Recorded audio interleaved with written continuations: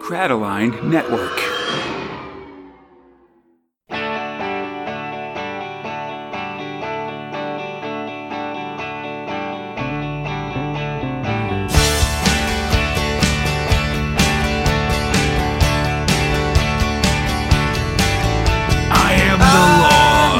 This is the 36th episode of Big Mag 1. My name's Connor, alongside my friend Eli, and this is the podcast where two Americans patrol their way through the Judge Dredd magazine.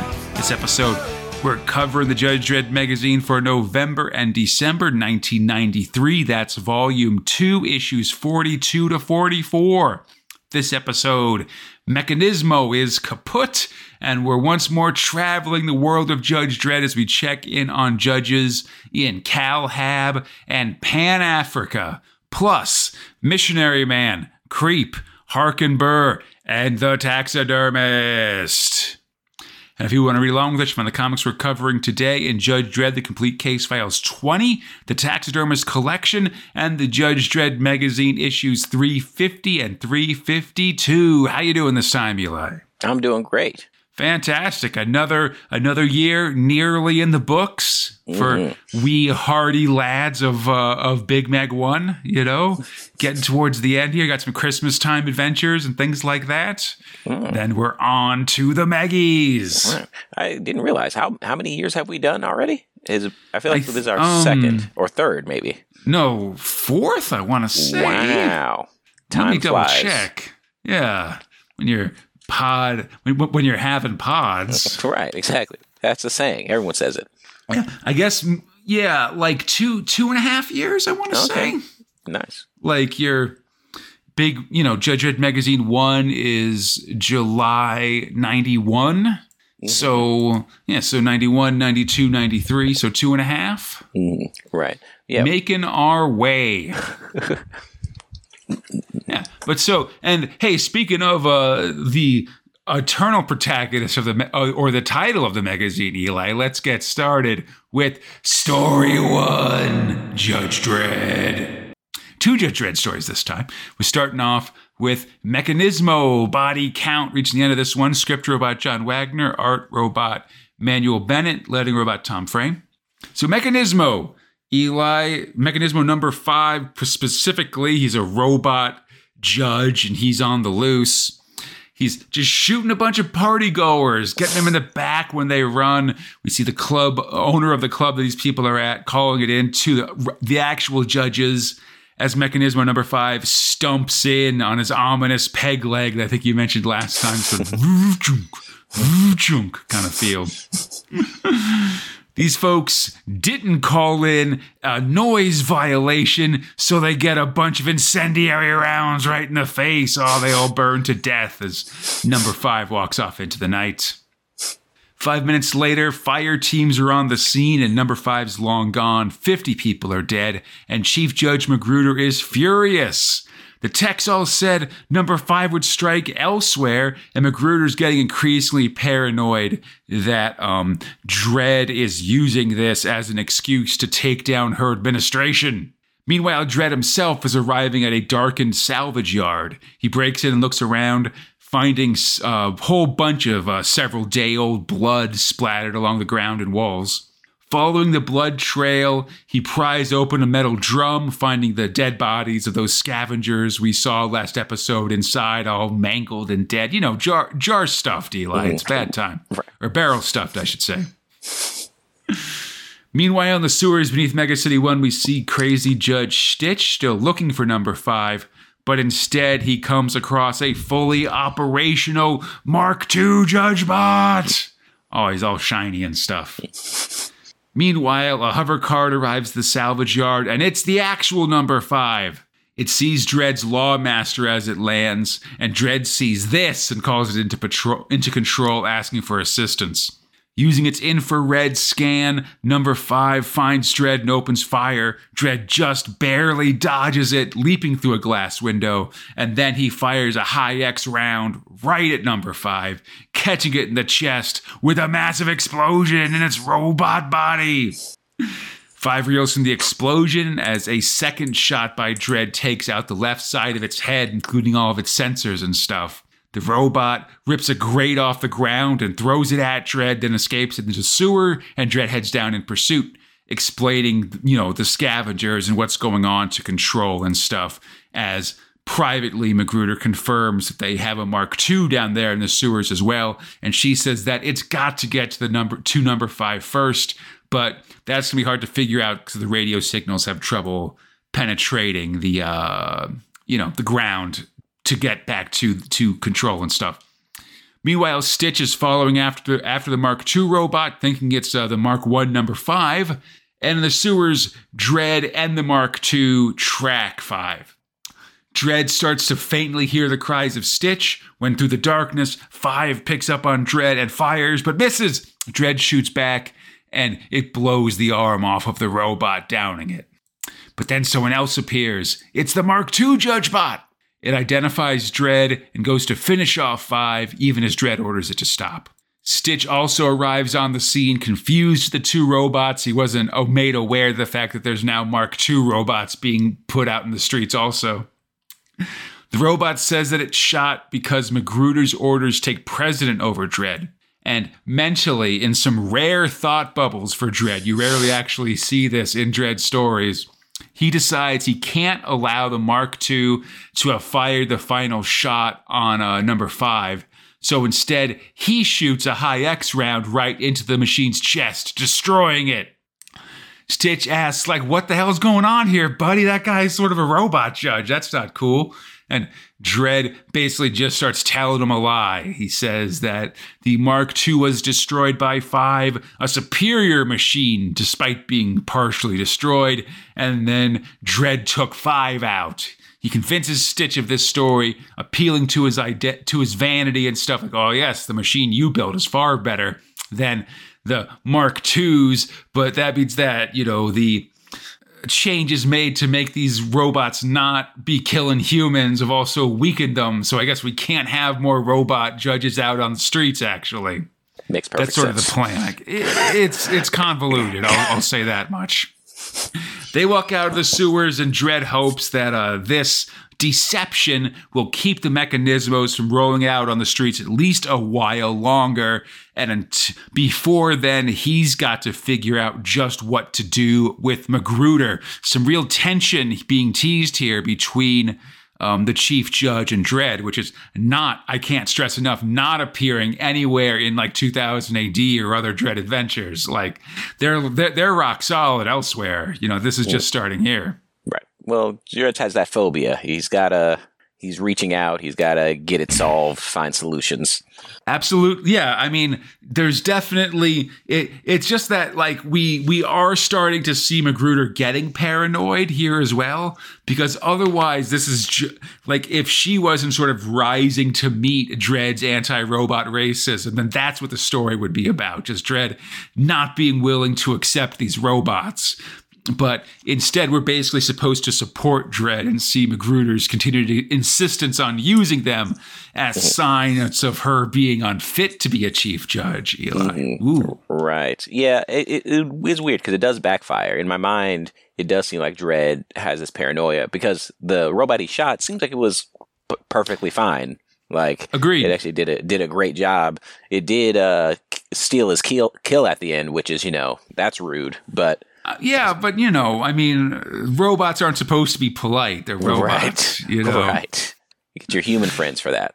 Yeah, I will say that, I understand Dredd's worry of just, especially if you don't like robots, the idea of robots, especially being able to shoot to kill and stuff is pretty disturbing. But somebody's got to enforce these laws in Mega City 1. And if we keep having apocalypses, we can't rely on humans because it takes 15 years to train a judge. Plus, you get some asshole like Dredd who can roll up on your final assessment and kick you out completely. Right. He does it a lot, And that's just not a good long-term human resources policy. Exactly. What is it? There was one other quick note. Mechanismo 5 had a similar policy to Judge Death. I think they would have got along. Absolutely, yeah. He's definitely in the all lawbreakers must die mode that so many crooked judges get into. Yeah, absolutely. Listen, it's the end. It's where all judges end up ideologically eventually. I think it's one of those, those die a hero or live long enough to become the villain kind of situation. Still waiting to see what Anderson turns out to be. That's. I think we'll be finding out pretty soon now because she quit, right? And is now went to traveling Mars the spaceways. Right? Yeah. She was on Mars. Now she's in space. We'll find out in 94, actually. Nice. But speaking of the fate of Judge Anderson, let's go to our second Dredd story, which is It's a Dreadful Life. I guess I won't do reverb for that one, but second Dredd story, It's a Dreadful Life. Script robot Jim Alexander and Robbie Morrison, art robot Colin McNeil, letting robot John Beeston. Always love to see Colin McNeil drawing these Dredds. Got a fun style. And a new story here, Dredd seems to wake up and find a bunch of criminals in front of him doing crimes. Lawlessness is the only law, they shout. Dredd opens fire, but his lawgiver just shoots out like a bang flag. You know what I'm talking about. This flag that says bang. One of the criminals in question is that no good Sky Surfer Chopper, but he's just here to introduce the real host of this story. Also speaking of Judge Death, actually, it's Judge Death. Here, wearing a top hat and tails with a red book under his arm. Judge Dredd, this is not your life. Which is like, This Is Your Life was this old TV show, Eli, where they'd sort of like have people from your past show up and just kind of say nice things about you, basically. This is not your life, so whatever. And I guess there's also, It's a Wonderful Life, it's not a wonderful life, because this is the story of the world of the world of Judge Dredd if Judge Dredd had not been born. Nice, hitting him with a Christmas Carol. Exactly, yeah, or It's a Wonderful Life, I guess, actually, because the Christmas Carol is sort of past, present, future, and It's a Wonderful Life is if you've never existed. I don't think I've seen that one, but I'm about to learn. Let's get into it. Yeah, check it out. I mean, it's a classic, and because it's specifically Christmas themed, of course, very appropriate for this end of the year issue. And Christmas Carol's fine. I think it's pretty good. There was a point when I was a kid where it was in the public domain, and so every TV channel would play it at least twice during the Christmas season just to fill up time and stuff like that. So it was very ubiquitous at that point. But yeah, where am I at? Oh, God. Okay, so we see the beleaguered citizens of Mega City 2 as the evil Judge Rico holds the cure for Tutti Frutti hostage with the help of his buddy Spikes Harvey Rotten and a T-Rex being taunted by the alien Tweak on a string. This is sort of an alternate version of the first big Dredd epic, The Cursed Earth, where Dredd brought the cure to a deadly disease across the post-apocalyptic United States, sort of to Mega City 2 on the West Coast. Here it's been done by his evil clone brother, Rico, who's now holding it hostage to become the chief judge of Mega City 2, basically. But Dredd killed Rico. Not in this world. Dredd's not very... Dredd has also not seen has not seen It's a Wonderful Life, and has trouble figuring out the concept that's being explained here. Meanwhile, in Mega City 1, Judge Cal is furious that his deputy, Judge Fish, isn't doing something right. He's so angry he has fish fried up for dinner, but then chokes to death on a bone. And Judge Cal was this evil chief judge that took over in the city that Dredd also beat in a very early story. It's sort of, these classic villains that Dredd defeated, not actually being defeated because he wasn't there to do so. Similarly, we go to the grave of Cassandra Anderson, which Death makes fun of because since she has so many S's in her name, it's very hard for him to say. And Dredd couldn't save Anderson at one specific time, so she died. And, there's kind of a touching moment, or I don't know. They sort of lampshaded, but Dredd sort of goes to Anderson's grave and says, she was a good judge. And Death's like, might there be something more between you two? But Dredd's just like, she was a good judge, that's all. Stop writing that fanfic, he seems to imply. Then they flash to Judge Death, who is loose in the Dreadverse, personally killing his way across the world. But it is one of these things where, like, you know, he has to take time to sentence everything to death, you know, say his catchphrase and then kill it. So, you know, he's killing a lot of things, but it's going to take him several hundred years before he kills everything on Earth. And even that's assuming that there's no reproduction in the meantime, you know. Right. It's a tough job. Sort of a burn on Judge Death here. He's lost some of his mystique, I'd say. Right. Meanwhile, the Angel Gang is living high on the hog. They've taken over Texas City with the help of the Judge Child in a jar. And there's an enslaved, topless Judge Hershey serving them drinks. Oh, the indignity.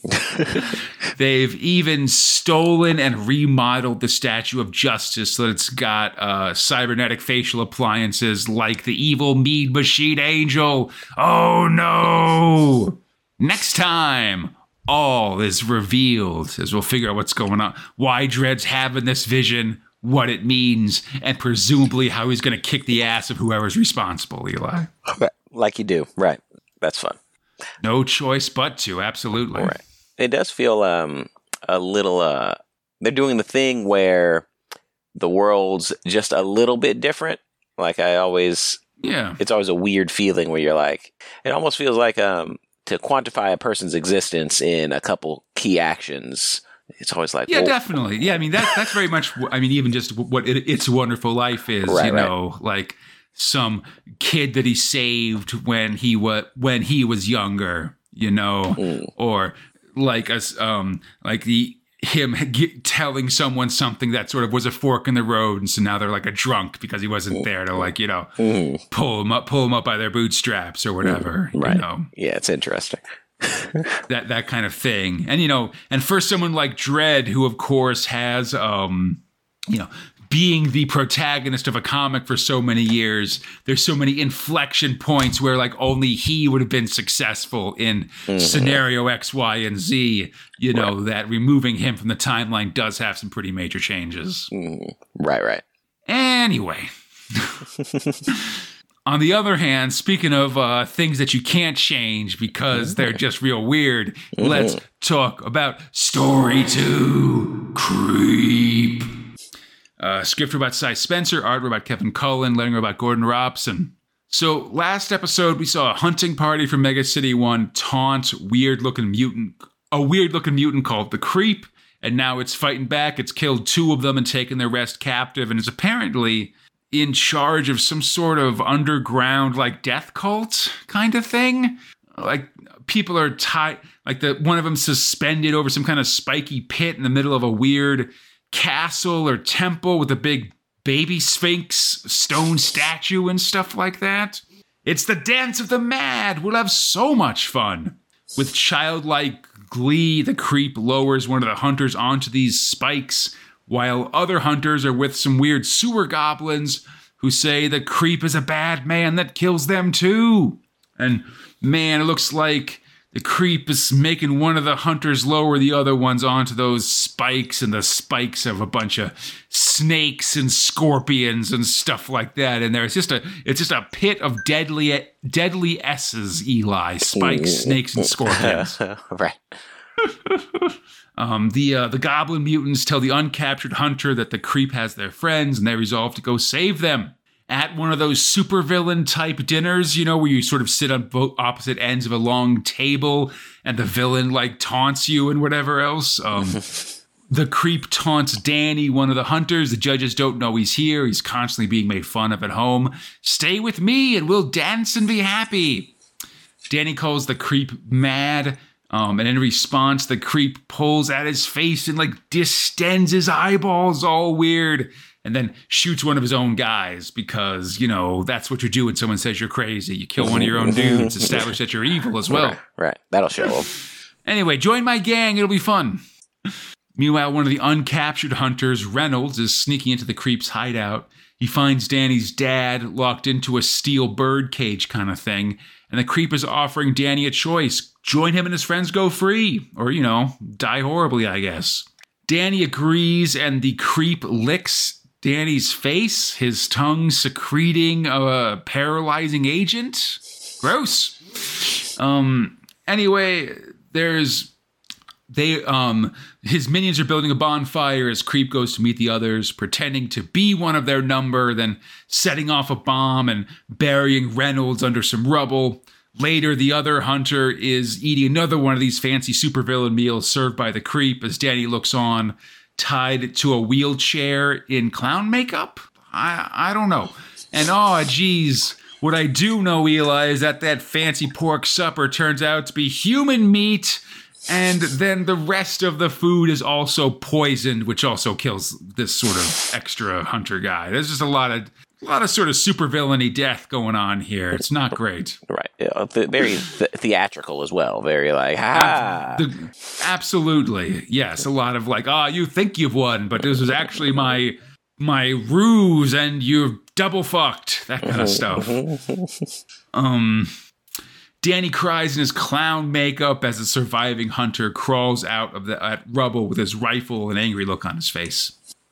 So one of the other hunters, not Reynolds, is strapped to a table as the Creep, dressed as a doctor, says soon he'll kill Danny and feed him to his pet alligator that we also see. Meanwhile, Reynolds is gunning down mutants and running through the Creep's village and stuff, and the Creep tearfully apologizes to Danny as Reynolds arrives at the Creep sanctum. There, the mutant tearfully apologizes to Reynolds, and it's like, please, I've done such terrible things. You should kill me. And Danny also says, yeah, kill him, take him out. But as the Creep stumbles forward and puts his head to the barrel of Reynolds' gun, a tiny voice that says, actually, the Creep is Danny. It's a trick. Please don't shoot me. Reynolds isn't fooled, though, and shoots the Creep. And then when he goes to get Danny, that young man pulls a gun and puts it in Reynolds' mouth, and then the page goes black. It was a trick. Tricksy creeps. Anyway, it was all just a ruse by the Creep, who's now relaxing after a hard day of murder and mayhem before a mirror and stuff. And, he reflects that it's still a lonely existence being the invulnerable god king of the Mega City 1 sewers. As we see that, I think it's Danny's head has been grafted onto the body of his pet alligator that now comes running in. This is a whole thing. The Creep will return in April of next year. Yeah, that was a weird one. And I'm wondering, does the Creep have... Is he a god? Is he just doing whatever he wants to do? He just kind of makes stuff up and it happens? Because I feel like he's a psychic or got some other kind of vague, ill-defined superpowers, I guess. Right. Yeah, but a lot of his trickery seemed masturbatory. It was kind of just like no one was trying to do any of this stuff, and he's like, "Aha! But did you know this?" Like, no, I wasn't. I didn't think that was the case. I also wasn't trying to do it, and this story was very much just like some weirdo, like watching some weirdo play sadistic mind games, basically. That's what this story is. And there wasn't and everybody else dies at the end, all that stuff. It's kind of a Texas Chainsaw Massacre kind of feel, I guess. Yeah. Or I guess Deliverance as well. It's sort of this sort of genre of horror movies that I don't really like to watch very much, if I'm being honest, because they're unpleasant. I'm not super into the unpleasantness, Eli. Right. But speaking of terrifying tales, let's continue with Story 3, Hark and Burr. So, script robot Cy Spencer, art robot Dean Ormstrom, letting robot Fiona Stephenson. So, Hark and Burr, Cursed Earth. Antique dealers are gathering antique mirrors from the house of an obvious vampire that's been killing hamsters all over town, and then Burr's on the run from a mass of vampire hamsters. Vampsters? Vampsters, Vampires? Yes. Something like that. They're coming out of the... Yeah. Okay, you're a vampsters person, Eli? Yes, that's fine. Yeah. And they're all coming out of the cemetery of Mr. Ariet's house. And I should say that since our last episode, a friend of the show, Eamon, has informed me that this character's named Ariet is a reference to the famous UK veterinary surgeon James Herriot, who was like a very famous vet and like around England, I guess, sort of he had like TV shows and things like that, just telling people about animals and whatever else. Yeah, I was like, was it a connection with hamsters in particular, or maybe that's just an aside thing? Well, I feel like they're just sort of pets, and then we're sort of making jokes about hamsters in general for some reason. I feel like this editorial team has decided that talking about hamsters is funny. Fair enough, I say, I guess. But yeah, so Herriot is surprised by all this and has everyone go hide in his mansion, sealing the door shut. He explains that indeed he is a vampire, but he couldn't bear to kill humans with his vampire powers, or any animal, in fact, except for hamsters, because he hates hamsters. But he's now run into that problem that vampires have where, when they drink people's blood, they turn them into vampires. And so now that's happened to these hamsters that he's killed. You see what I'm talking about? Anyway, the hamsters burst in and mob the vampire, seemingly just wanting to be his friends.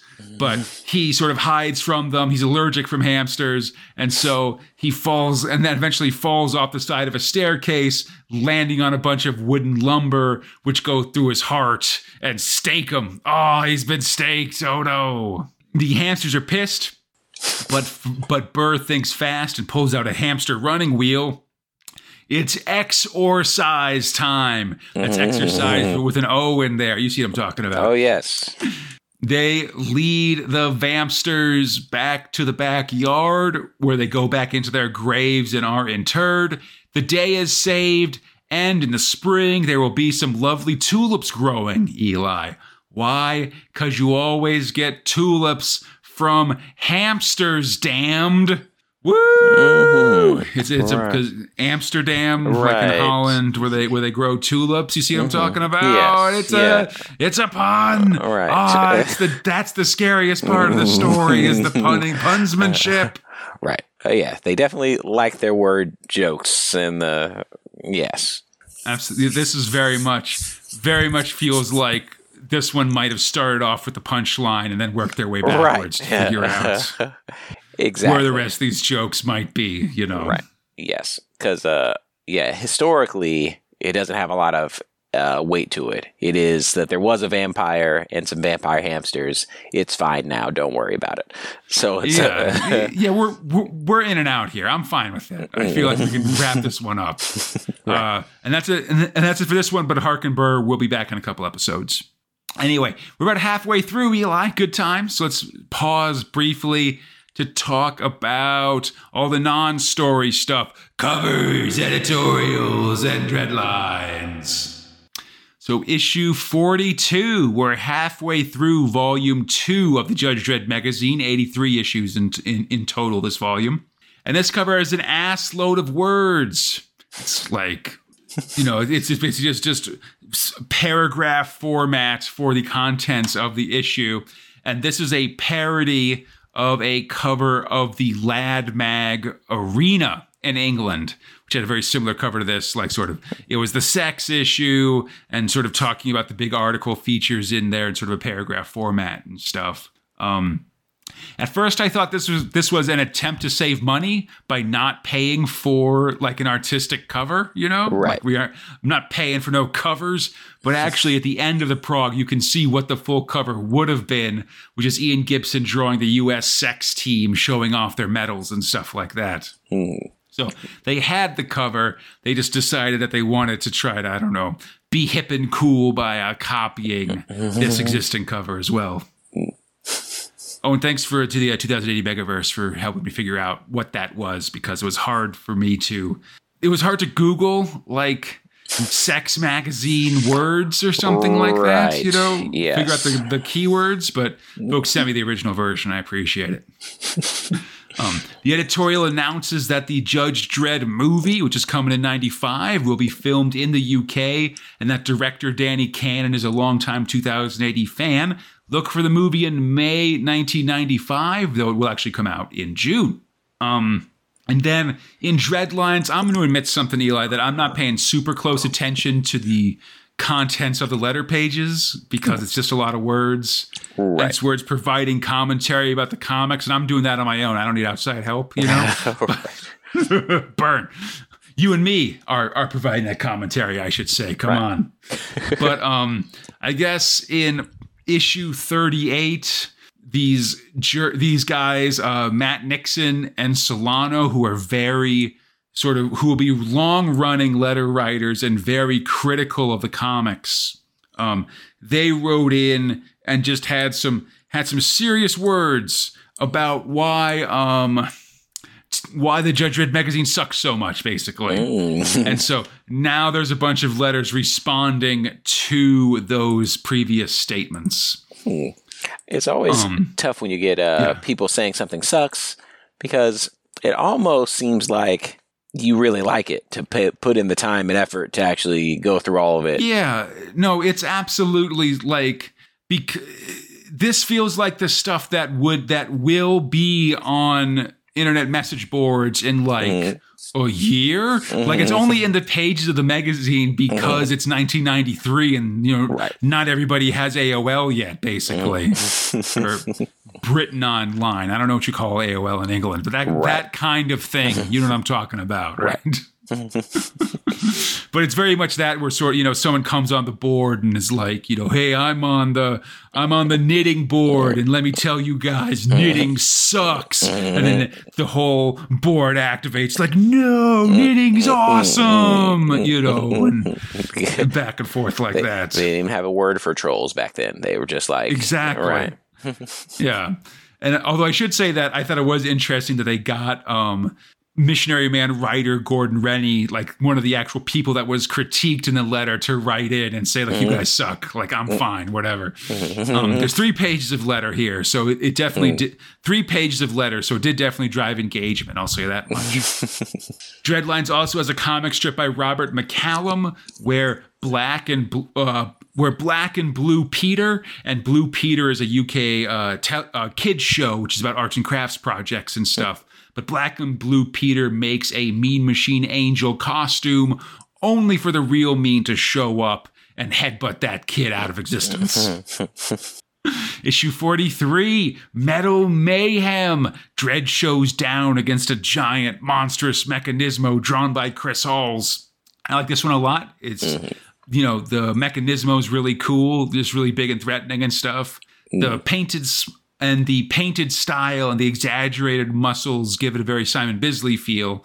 But I can't help but notice that Dredd is missing basically all of his pads. He's got no shoulder pads. He's got no elbow pads or nothing. Very nude Judge Dredd doing this fight here. I don't like that. Right. Unacceptable. Come on. He's got this kit. You got to put the kit on. Yeah, and Mechanism has a weird skull face, like something about how the lower jaws connect to the middle of the face makes it look very skeleton-like. Definitely. Yeah. It's been villained up by like 75%, Right. Also, there's just so many words that it's like, this thing is informative to within an inch of its life as well, just in terms of how much text we've got. There's also a bunch of contests in this one for both the new Dredd novel and to win original artwork from the magazine for completing this year's reader's survey, which we'll get results of in a coming episode. There's also an excerpt from this coming Dredd novel. This one's about it's called Cursed Earth Asylum, and it's written by Dave Bishop. It's focused on Judge Anderson and has a journey through the Cursed Earth in the excerpted pages.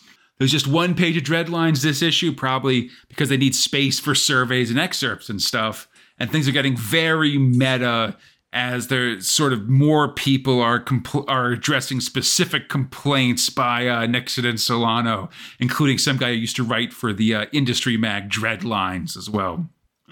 Finally, issue 44, What If Dredd Had Never Existed? Asks the cover, as we see the lawman and a whole rogues gallery of baddies on the cover, all painted by Greg Staples. And then this is the last issue of the year, and it looks like they're taking that milestone to do a revamped layout for the Meg. You can kind of see that, like, they've still got these cover pages before each story, but they look different than the ones in the previous issue. Instead of sort of having an issue from the comic be sort of framed within a page layout. Now it looks like that they're taking either a character or part of the comic and sort of having that appear sort of on a white space, basically, with that same sort of background and story so far information that's previously been in the Meg. The comic ends with 2 pages of dread lines. One letter compliments Shimura, and another one says it's not Japanese enough, really. And then there's more discussion about the level of violence in the comic, and then also letters saying, being very angry about people discussing the level of violence in the comic. It's a snake eating its own tail, Eli. There's all that, and then the winners of the previous Dread novel contest, and that brings us to the end of all this non-story stuff. Tired of non-story stuff, Eli. I like story stuff, if you ask me. And to that end, let's have our final big story for this issue. It's Story 4, The Taxidermist. It's gifted by John Wagner, art by Ian Gibson, lettering by Annie Parkhouse. So we're back at the Future Olympics in Nepal in 2116 as judging begins for the compulsory round of taxidermy. We saw Jake Sardini from Mega City 1 do his own version of it last episode, but sadly he gets middling scores because his work is once again technically proficient, but sadly unimaginative. And since this round makes up 35% of medal scoring, he could be in trouble going into the final rounds. We see other people's dinner for 4 based scene. We see one that's a bunch of picnickers being attacked by a swarm of wasps. And the winner for this round is a scene of just a bunch of vampires attacking a helpless dude. You know, one including several topless lady vampires. All right. Right. What is it? I think the guy's supposed to be a vampire hunter because he's got a stake in one hand and a hammer in the other. So I assume. Okay, yeah. But yes, it's the sex appeal gets way more points than the accuracy. Yeah, more prosaic scenes, absolutely. So yeah, at the end of round 2, Sardini has fallen to 3rd place, but in the end, there's less than half a point between 1st place and 5th place. So it's really going to come down to this final event, and even the slightest differences in scores could signal victory or defeat. Meanwhile, a blizzard on Everest spells problems for the mountaineering team as the commentator looks on from a hermetically sealed nightclub viewing station full of debauchery and so forth. And Mega City 1 has taken the gold in chicken plucking and thus is on the top of the overall medal race. The lead commentator checks in with the Mega City 1's contestant in the swearing contest, who is quite foul-mouthed. And then we see the sky surfing event is about to start as well. But before that, let's have a quick interview with the gold medal winning Mega City 1 sex team. All right. Right. What we've been waiting for. Absolutely. They're very happy with their win and say the usual stuff about giving credit to their trainers and coaches and stuff, but then get back to some non-competitive sex, it would seem. Right. You got to have your hobbies aside from your professional stuff. Hey, I mean, when your work is your, if you do what you love, you never work a day in your life. Eli. We all know that. It's deep. Think about it. Come on. Sorry. Yeah.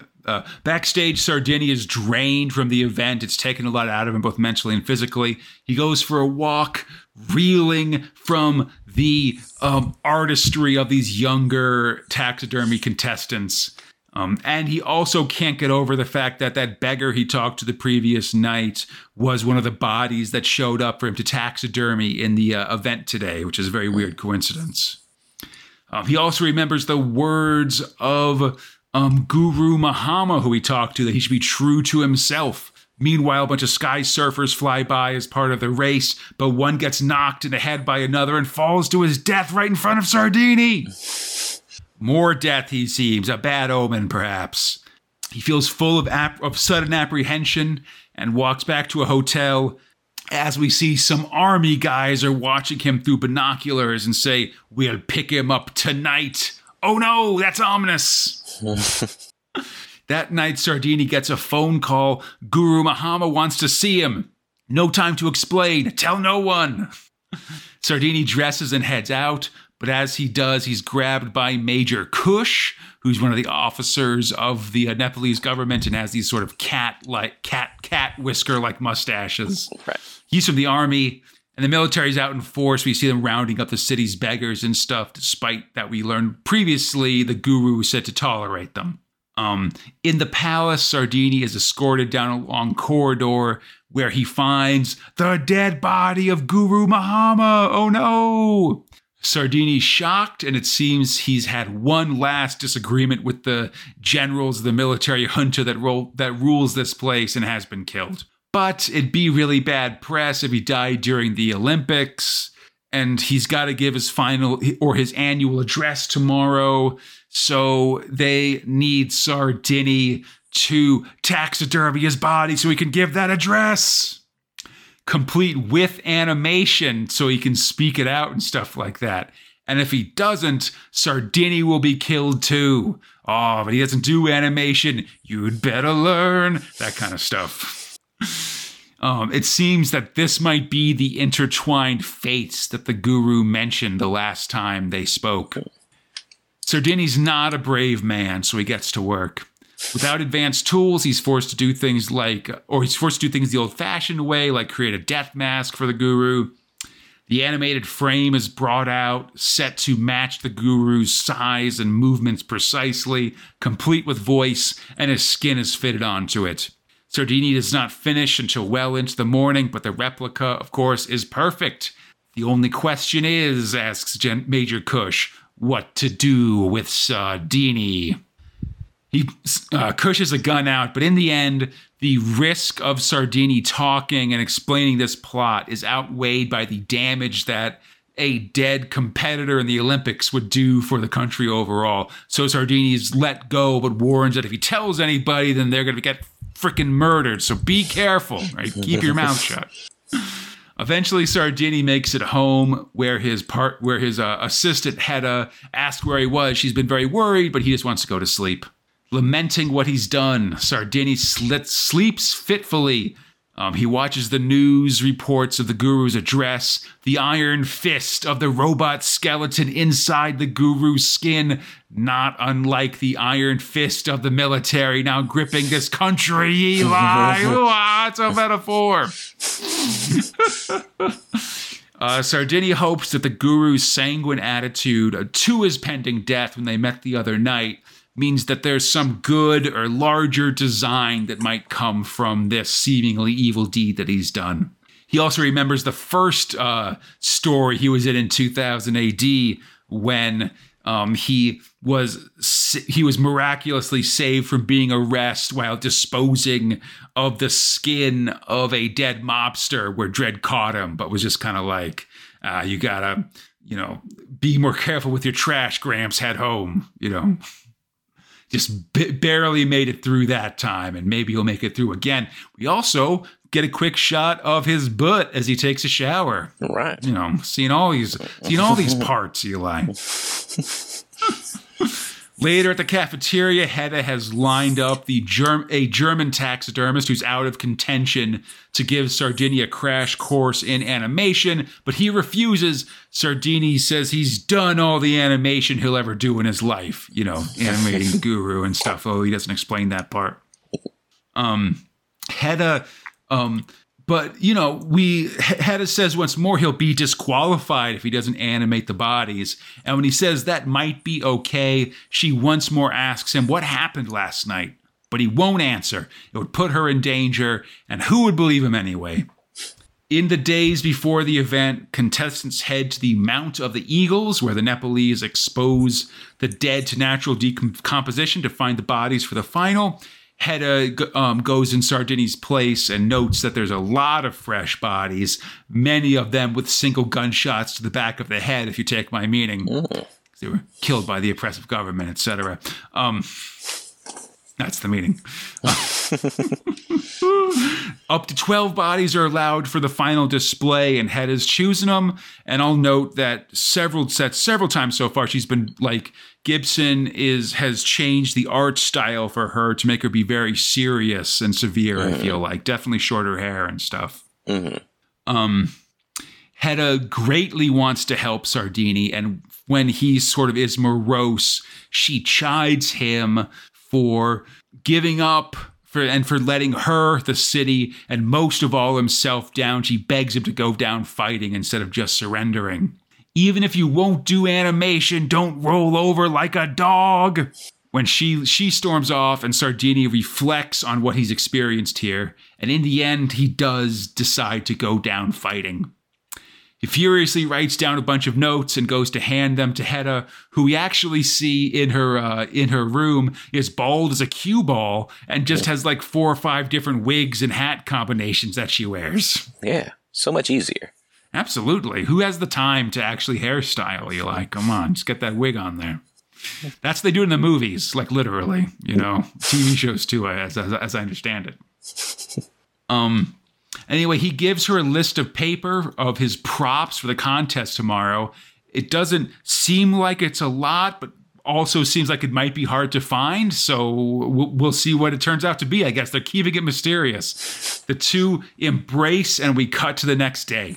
We're in the final round of the staring contest as well. 17 hours in, as Laser Eyes Bolton is showing down against Carlos Lopez Domingo of the Andean Conurb. 148 years old. He's the oldest person in the Olympics this year, and they're just staring at each other like crazy. Meanwhile, the weather is clearing up on Everest, so we should be able to see how the mountaineering is going. But before all that, let's go to the start of the taxidermy event. The begin is called, and Hedda, who's wearing a nice bowler hat, wishes Jake Sardini luck as we go into the finals. Next time, it's explosive. You don't want that in your corpse. Or maybe they're going back to the sex Olympics. Well, they're what you call it. I mean, they're doing something. I think I'm interested to see what Sardini's final presentation is and stuff like that, and everybody else's, and what happens in the staring contest. I'm on pins and I'm on like tenterhooks for the taxiderms. I got a lot of balls in the air. I'm very excited to see how it turns out, Yeah, but I don't know. I'm really enjoying this story. I really like I think it's interesting to see this I feel like there's been some transition in the art a little bit as we've gotten into the story and things become more serious, I feel like. Yeah. And I feel like the art style has become a little bit less exaggerated and stuff as we've reached these notes in the story. Yeah, actually that was something that came to my attention when I was reading it, is that some of the characters are drawn in different ways, or at least colored in different ways. So it seems like it's my kind of mixed medium. So some people are very flat. Some people have a lot of dimension. Some people have a lot of tones on their face. So yeah, it is very interesting how they're going through it. I do wonder if there's an overarching like narrative purpose, or if it's just the artist likes drawing these people in using these different techniques. I think it does kind of matter, like just what notes he's hitting with them and stuff like that. Like it does actually kind of remind me actually of kind of a like a manga style, I guess, where sort of like the level of detail and style of drawing that a character varies very much on the tone of the scene, as much as sort of stuff about the character themselves, Exactly. Well, yeah, narratively, I've been really interested in how they're kind of taking this more political turn. It's like more not political, but it's like a little more serious. It was just, hey, fun, wacky Olympics, and then now they're kind of getting into the powers that be and who controls the what and what. Yeah. Very interesting. Didn't expect that. Yeah, exactly. Yeah, it's not just about the events. There's sort of an overarching like narrative or something like that. Like it's not just winning gold. It's also the fate of this nation they're in, or something like that as well. Exactly. And I'm excited to see, because they're doing the thing where for championships or tournament arcs, usually can kind of predict how it's going to happen or who's going to win. Usually it's the protagonist is going to win somehow. but sure. they're doing it more interesting where I'm not sure. I'm like, I don't know who's going to win. Like, winning or losing, could mean different things. And this world seems a little harsher than I originally had taken it. Yeah, and the story's melancholy enough that you could definitely see him losing in the end, like or like sacrificing a win for some greater good or something like that too. There's a couple different in terms of if you're reading it from a meta level, there's a couple different possible outcomes here, which I'm always reading it from a meta level. That's the only way I read. No, but you know what I mean. Where of you can, you read a story, and if you really want to pull back from it, you're like, well, of course, Spider-Man's going to win. He can't the world can't end in a Spider-Man movie. That's ridiculous. Right. No, that's a good point. But I think most of us sort of suspend that knowledge because we're trying to have, we're here to have fun, whatever. Yeah. But I think there's ways to tell a story where you can see I don't know because, we're setting the tropes that we're dealing with or whatever means that, the protagonist doesn't have to win in this one. Right. Yeah. And I mean, I think that's that's why I always hate when the world's in danger. They're like, we got to save the world from this thing. I'm like, you're going to save it. Don't worry about it. This writer isn't going to write the end of the world in their story. So it's ballsy when they do, for the record. I haven't seen it so far. Oh, I guess Attack on Titan did it. Attack on Titan was so far one of the few that I'm like, when they're like, we're going to go destroy the world. I'm like, wow, they mean it. This could really happen, guys. They could actually destroy the world. Yeah, I feel like I've seen some. I've definitely seen some animes where or mangas and stuff where you kind of get to that year-long final arc where the whole thing just becomes one big earth-destroying battle. Right. It's like what's left at this point? Right. We won, but at what cost? Yeah. With Taxidermist done, which is a pretty long story, now we're just going to hop into a couple one-offs here, starting with Story 5, Missionary Man. Script about Gordon Rennie, art about Gary Marshall, lettering about Annie Parkhouse. So in the Wild West of the world of Judge Dredd, Preacher Cain and his deputy are righting the cursed earths, righting wrongs and so forth. They arrive at the town of Nevermind, and there's some commotions a-going ons. They stump into the local saloon, which is a wreck, and see that there's a dude sitting at the bar, and he is a dadgum zombie. Missionary Man shoots him in the gut, but it has no effects. And besides, in the end, he ain't hurting nobody with his hard-drinking zombie ways. We learned that he's a zombie that was raised as part of that Judgment Day zombie apocalypse, as you'll recall. But instead of eating brains, he just went back to drinking. And we learned that the deputy was slept through Judgment Day. Meanwhile, Preacher Cain just blasted a lot of zombies. Anyway, the zombie does say some hard truths about outrunning the ghosts of your past, which seems to deeply affect the Missionary Man, but that's all we really learn at this point, just that he's sensitive about it. And so the two decides to part ways, not really as friends, but just as fellow travelers in the cursed earth, and head off into that lonesome prairie. And that's it for that story. Missionary Man will return in April of 1994 as well, along with Creep. Yeah, it looks like they were just hinting at stuff.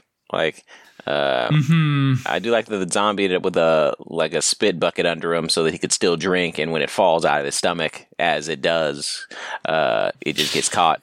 But re-drink it. Yeah, this is very much felt like kind of a setup episode of kind of being like, hey, don't forget about Missionary Man. He's got a mysterious past. Be aware of it. That kind of stuff. Exactly. And I guess on the topic of mysterious pasts, we can go to Story 6, Pan-African Judges. Script robot Paul Cornell, art robot Siku, lettering robot Gordon Robson. First time in the podcast for Paul Cornell, who's writing this one, and we're in Africa, 2116. At the same time as this is coming out over on Space Spinner 2000 and 2000 AD, Dredd is traveling to Luxor, which is the version of Egypt and has a very ancient Egypt sort of inspired art style, basically. But what's the rest of the continent up to, I ask? Let's find out by going to a shuttlecraft where a woman sips coffee and reflects on her journey to Africa. She's a Brit-Sit judge named Becky Steele, possibly related to Armitage's partner Treasure Steele. Mm. And it seems she was in some kind of ambush and is now headed south to Africa. We then turn to a map of Pan-Africa itself. It's stated as accurate to January 1, 2116, credited to Cornell and Brighton PLC. Got a whole bunch of sort of future Africa stuff, I guess. We see basically the map area of South Africa and Lesotho, as well as Eastern Madagascar, are bright red radiation zones, as well as the Nile Valley, which we learned in the Book of the Dead story that the Nile had been nuked as well. There are some big population centers that aren't actually part of Pan Africa. One of them is in central Algeria and called Casablanca, but is nowhere near where the actual Casablanca is, which is in Morocco and sort of on the Pacific coast instead of in the Mediterranean. Anyway, Addis Ababa has been renamed to New Jerusalem and is a Jewish homeland, apparently. And there's also Simba City, which covers sort of coastal Gabon and the Republic of Congo. But anyway, everything besides that is Pan-Africa, which is split into development areas in Saharan and Sub-Saharan Africa. Oh, I should say also Western Africa. There's a giant Saharan super desert zone. But yeah, the capital is in Siwa in northwestern Egypt, and another big city is Dar es Salaam in its normal place. Sorry, I just love future geography, Eli. I love seeing how it's all set up. Right. Though I can't stress enough that this map is semi-canonical at best. Like the map's here to give you things to look at and think about what kind of story would be there. Not something to say like, oh, you can't do this because the map says it's this way. You know what I mean? Right.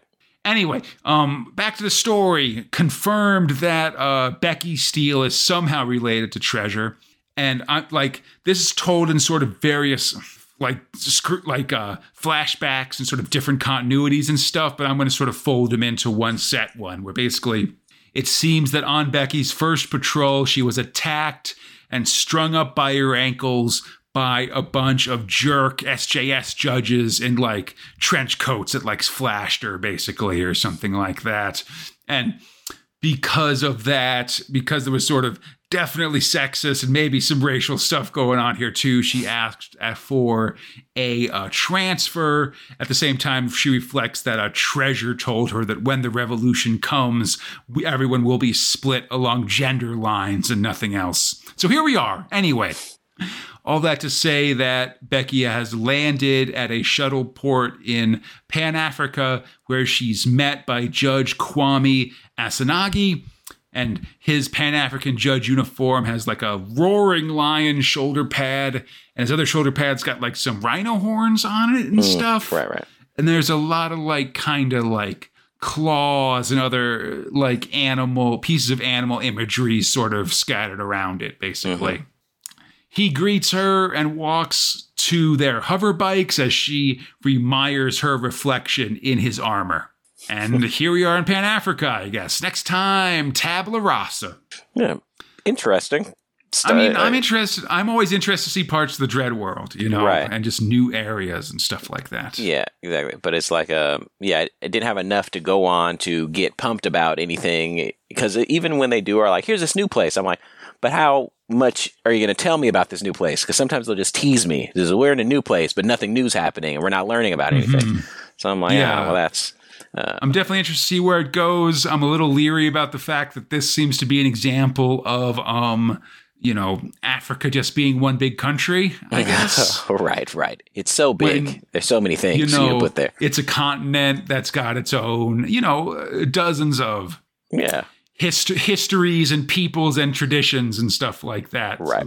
So, right. But it's hard. It's hard. It just like it triggers red flags, although I'll mention that the artist here, Siku, is Nigerian, I want to say. Mm-hmm. Yeah, and I also think we're traumatized from American media, because America just puts things into gigantic buckets and does not differentiate them at all. But I think if you put it in some other hands that are a little bit more culturally sensitive, you might actually get some more interesting things, right? I don't want to give these Brits too much credit, Eli. So let's just I think it's our standard move of just keep open minds and take it as it comes. Right. But I guess speaking of other lands, which are also outside of England and may have some problems with cultural appropriateness, let's go to Story 7, Calhab Justice.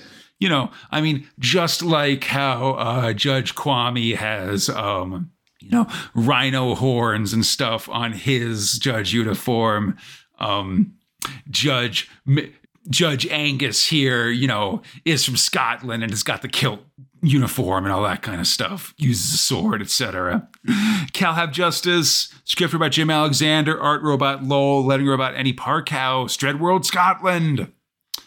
Tough Judge Angus McBrain is watching the South Entry Point with side Judge Shahalian, who appears in this comic a lot, and his name is very hard for me to spell, so I'm very unhappy about it.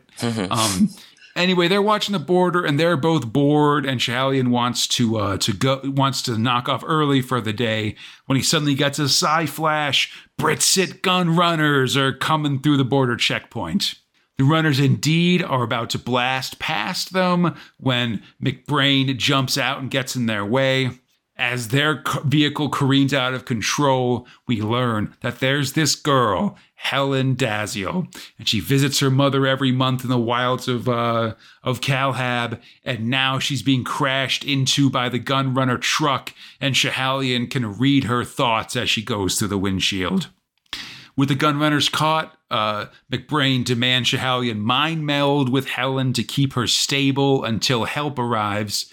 And so he does so because he's ordered, and we see him sort of going with her and experiencing her journey sort of to the hospital and undergoing surgery and stuff. But at a critical moment, Shahalian releases the mind meld with Helen, which leads to her death as sure as if he just shot her in the face.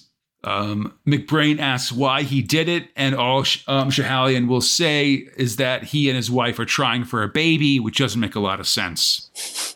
Later, McBrain goes to meet with the chief inspector and files a report on Shahalian's actions, sort of saying like what he's doing is unacceptable. But it seems that Shahalian's the only empath or side judge in Calhab. And because of that, it seems the chief inspector just rips up the report once McBrain walks out. What's going on with this stuff, Eli? Very mysterious. And we'll find out probably next, or we'll start to find out hopefully on our next episode as this story continues with unfinished business. Right. Yes, very interesting. I'm hoping it actually makes sense. I have read some stories where they're like, here's why. Isn't that mysterious? And I'm like, well, upon further exploration, no, you just made that up. Yeah. So I'm hoping that's not the case, but maybe, they're going through some interesting powers and interactions that I'm like, oh, I didn't think of that. They want company, so go ahead, just be in their mind with them while they're going through this. And keep them stable and stuff like that. Right. Is an interesting. It's an interesting use of psychic powers. Yeah.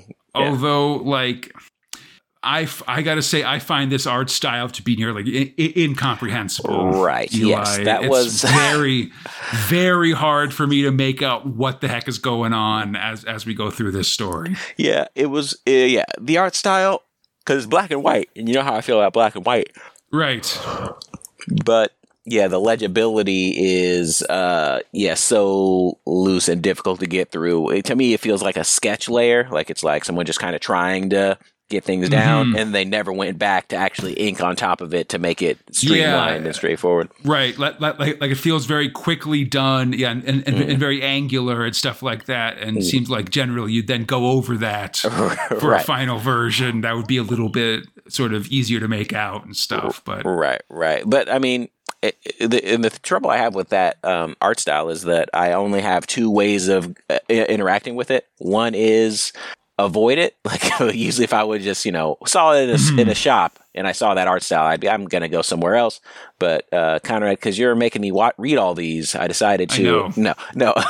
But then the other way is, maybe the story is really compelling. Maybe that, because sometimes you get some art that's a little, experimental, but it has a really strong heart behind it. So I'm hoping for that. And if they let me down, I'm just going to be heartbroken and then never return. Hey. I mean, that's why we do the ratings at the end, to sort of to praise and punish those that either are reward us for our time or just simply take it away from us that never to be returned again. Right. Exactly. And with that, I must ask, what are your top and bottom stories for these issues? Volume 2, 42 to 44. Right. There are a lot that are still to finish, panning out. So it's like, I'm still waiting to see how, like that last one and the African one, like those are just starting. So although I have feelings, I'm like, hey, you get your shot. You go ahead and do it. But one thing on my bottom is Creep, because it did end and I didn't like it. No, it's it seemed like I didn't learn anything, and they introduced a power system and didn't explain it. Like, and it was a power system, but it was like, this guy is a shapeshifter. It seemed to be the general thing, and I have these worshipers. Right. He can do stuff, but we don't really understand what the rules of that doing stuff is. Right. He's just way OP, basically. Right, exactly. More than anything else. And we don't even know his motivation. Like, it's fun when you get someone with some OP powers, but then you understand why they're doing it, and then you can kind of get behind it and form your own opinion. Like, Judge Death. I can just kill people just to kill them, but I got to do this whole spiel beforehand, and here's my ideology. I'm like, okay, I understand that. But and like, if you shoot fire bullets at him, you will take them out, that kind of stuff. Exactly. But having a guy who's like, he does things sometimes. Why? We don't know. Who gets it? Like, I'm like, it feels and like what are his limits? Like, how can he be beaten? Like, well, he's just good. Like, that's what it is. Right. It's like, okay. Yeah. So it's almost like, so what's the point? Why'd you make me read this? So that's why that one's on bottom. It jumped out at me as we were going through it. It was like, and that's the end. See you next time. I was like, F this one. I don't like what's going on here. Oh no. Maybe it'll come back later. Maybe it'll, someone will get in there and make me feel good about it. But I even put it below the Vampsters. I mean, like, that one was just like Hark and Burr, right. That was just like, hey, there's vampire hamsters sometimes. All right, see you later. And I'm like, okay, fine, whatever. As far as top, I had a couple good ones. I really liked, and this is me getting too much of a fan. I enjoyed Mechanismo again.